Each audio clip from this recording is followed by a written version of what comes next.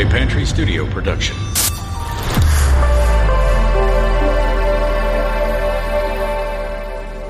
The following may contain strong language and deals with adult themes. Listener discretion is advised.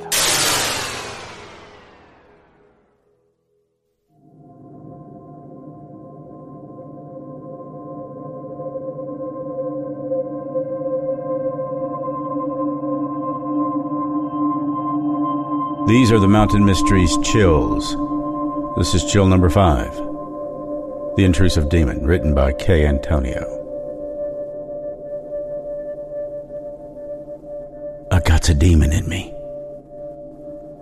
That's what Mama used to say. Mama would always be telling me that demons are all over this world, that they sneak up on little boys and girls and plant evil seeds in their heads that sprout out and grow, spreading around their souls like an infection. Kind of be like when you don't want to wash a part of open, scabby skin. Well, the spot around it starts to turn an ugly shade of yellow. Then it gets sticky, and then you got to clean it with a smelly, burning liquid that leaves the gash looking dark brown for a moment. Mama swore that for demons, the only medicine needed was prayer. Keep your hands tight and close to your chest. Imagine they're chained, bound by your faith in the Lord. Pray to him, my son, so that he may take your demon away. But my demon don't go away. I seen him in the shadows that bend all crooked, like close to the doorways. And I'm sure he hides in the bathroom mirror, tucking his slender body into the corner of the glass, just waiting for me to look elsewhere so that he can snatch me up and pull me into his reverse world, where the bad is very good and the good is very bad. I told Mama this, that he saw me brushing my teeth and spitting in the sink, so she grabbed me by the ear, dragged me into the bathroom, turned on the lights, and pointed straight into that mirror. "Where's the demon?" she asked. "If he's here, then I want to see him." But the demon didn't show himself. "You won't be able to see him, Mama," I said. "Well, for heaven's sakes, why not?" she yelled, letting her spit fly over to my cheeks. She placed her hands on her hip and looked at me with her hair-raising eyes, the same kind that she always used to give me before a beating. "Why on earth not?" "Because, Mama, he's invisible." And so she burned my face with her hand, told me to go to my room and sleep. "Pray," she said, before having me leave the bathroom. "Kneel by your bed and plead to the Lord, so that he can take that demon that only you seem to be able to see away."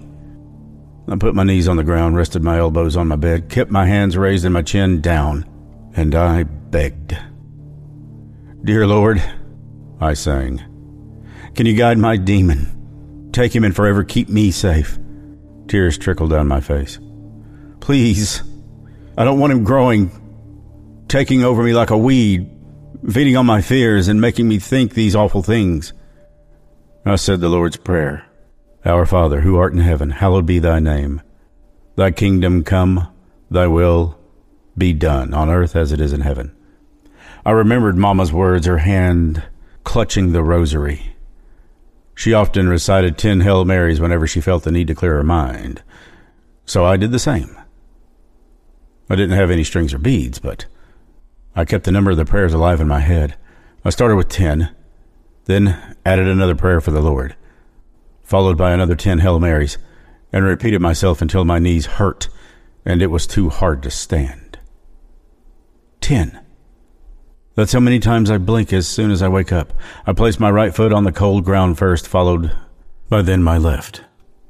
10. That's how many times I pace from one end of my bedroom to the other before making my bed. 10. That's how many Hail Marys I pray before even thinking about leaving my room for breakfast. 10. That's how many steps I'm supposed to take from the doorway down to the stairwell. 10. Always 10. Any more or any less, someone I love dies. "Good morning, Jude," Father Vincent says with his hand turned to the stove, cooking up a pan of scrambled eggs. "Morning, Father Vincent," I return. I grab the kitchen chair by the top handrail, slide it out, back in, and then out again until its wooden legs are aligned perfectly with the floor's tiles. I sit down and keep my arms off to the side because Father Vincent thinks it's impolite to place one's elbows on the table. "Sleep well?" "Not really," I answer. I think I got about 4 hours of shut-eye." "How many?" "How many what?" "Hail Marys," he says, walking towards me with a smoking pan of eggs. I see it. The disappointment riddled across Father Vincent's face. The eggs fly in the air. The scorching pan strikes me square in the head. My body's now on the floor, my lips nearly kissing my feet, his first breaking my teeth. He laughs maniacally like a demon. 110, I answer. A good night's sleep is super important, Jude. You can't go on living like this. What's wrong with 109? Or even just 10? 10 Hail Marys aren't enough. And how do you know when it's enough? I just know. Mama used to tell me that I was cursed, that a demon had latched on to my soul. She hears me talking to myself while pacing in my childhood bedroom. Shut up, she'd always yell. Go to sleep. What on earth is wrong with you? Nightmares, I'd tell myself, nightmares that bloom and paint the black canvas of my eyes, pictures that break through the darkness of my headspace. He, my demon, never ceases to trace vivid images of things that I know are not true. He uses a set of ornate, fabricated lies as a front. It's his way of keeping me terrified.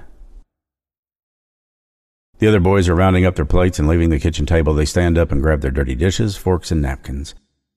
The chairs screech as some of them drag the legs back across the tiled floors. One boy plants himself in front of the sink while another one rolls up the plastic placements. Another tall fellow scrapes everyone's leftover food into the garbage. The kitchen is flooded with the sounds of scurrying footsteps, dishes, clanking, water running out of the faucet. The boy rolling up the placements beside me has a knife tucked under his sleeve.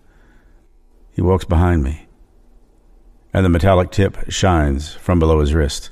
He reveals his weapon seconds before the boy in front of the sink has any chance to escape. He plunges the knife into the boy's gut. Blood seeps from the wound and trickles down his legs like piss. Everyone runs. He looks to me, knife in hand and serrated teeth grinning. I'm next. Hey, Jude, the boy beside me asks. Are you going to take much longer, or can I take your mat? Huh? I don't know. Just leave it with me. I'll put it away once I'm done. He stares at the food on my plate. The pile of scrambled eggs looking like curdled cheese and the sausage patty, symmetrically cut into 10 pieces. Just make sure you finish eating before lunch, he answers, chuckling. I swear. Why the fuck do you take so long to eat? What did I hear? Father Vincent fires, entering the kitchen. Nothing. All the boys replied in unison, as if Father Vincent had asked each and every one of them. Jude here is just taking an eternity to eat again, the boy by the sink responds, and the water stain over the front of his shirt looking like an ink blotch. He's going to skimp out on helping us clean up again, Father V. Tell you what, Father Vincent says. How about you guys leave Jude and me to talk, and we'll clean up the kitchen by ourselves before lunch? Does that sound good? Really? Some of the boys gush in disbelief. Yeah, just scram before I change my mind. And in a flash, the sound of excited running invades the space, dissipating as each of the boys go upstairs or out the front door to play in the yard. Don't forget to dry them dishes, one of the boys mocks before leaving the kitchen behind. Sometimes I'll see Father Vincent on top of me, his robe draping down from his chest and swaying over my thighs.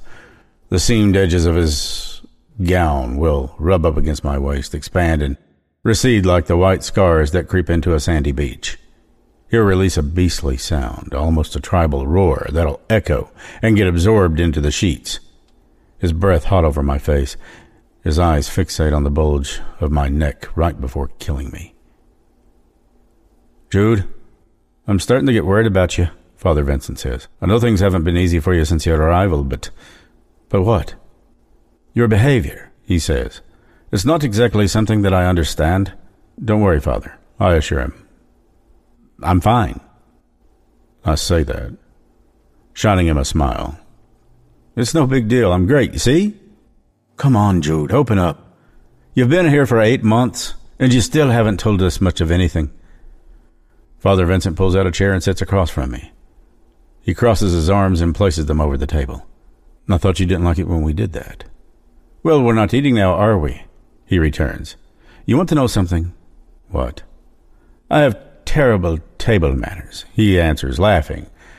But the boys here need to know how to mind their manners if they ever intend to leave here. Honestly, I'm not much of a stickler for the rules. I scanned Father Vincent from head to hands, noticing his slouching, his head slightly arched forward, as if at any moment he could jump over that table and grab me. "So," he continues, "I told you something about me. Now how about you tell me something about yourself, Jude?" "Do you really want to know?" "Lay it on me." "I have a demon." You see, I have a demon, one that can't be seen. He isn't noticeable like a shadow or a voice. He's silent like the air I breathe. He speaks through thoughts and rituals, tasks that he can somehow force into me. I see him in the corridors, pushing me down the stairs or stretching his body from across the foot of my bed and trying to make a grab for my legs. I'll see him in what looks like dreams, strokes of light and color that occasionally bleed into reality. He'll take over a room, the objects, the people around me, and sometimes even toy with my body. The rituals, I need to follow them, even if they seem like nonsense to me. 10s are sacred. 10 blinks, 10 steps, 10 prayers. I chew my food 10 times on each side of my mouth. I must wash my hands 10 times on each side every time I go to the bathroom, and I'm not allowed to leave the space before looking at the mirror. I need to make sure he sees me. He needs to be aware of each and every moment and each and every one of my performances. He knows everything about me. I need to make sure that he's pleased. If he's ever unhappy, he'll do something terrible. I pray every night for him to just leave me alone. Prayers in sets of 10s. 10 Hail Marys between each Our Father, followed by cramping legs and burning knees. This is probably the most valuable task among all the others. Once my eyes were heavy from such a tiring evening and a brutal beating that I fell asleep before completing my nightly ceremony. That night, I woke up and my demon had taken Mama from me. There's a golden cross on the pulpit glimmering from the chandelier basking in the church in a warm yellow glow. Father Vincent told me to meet him there. "We'll talk more after lunch," he said. We talked the entire time that we cleaned the kitchen.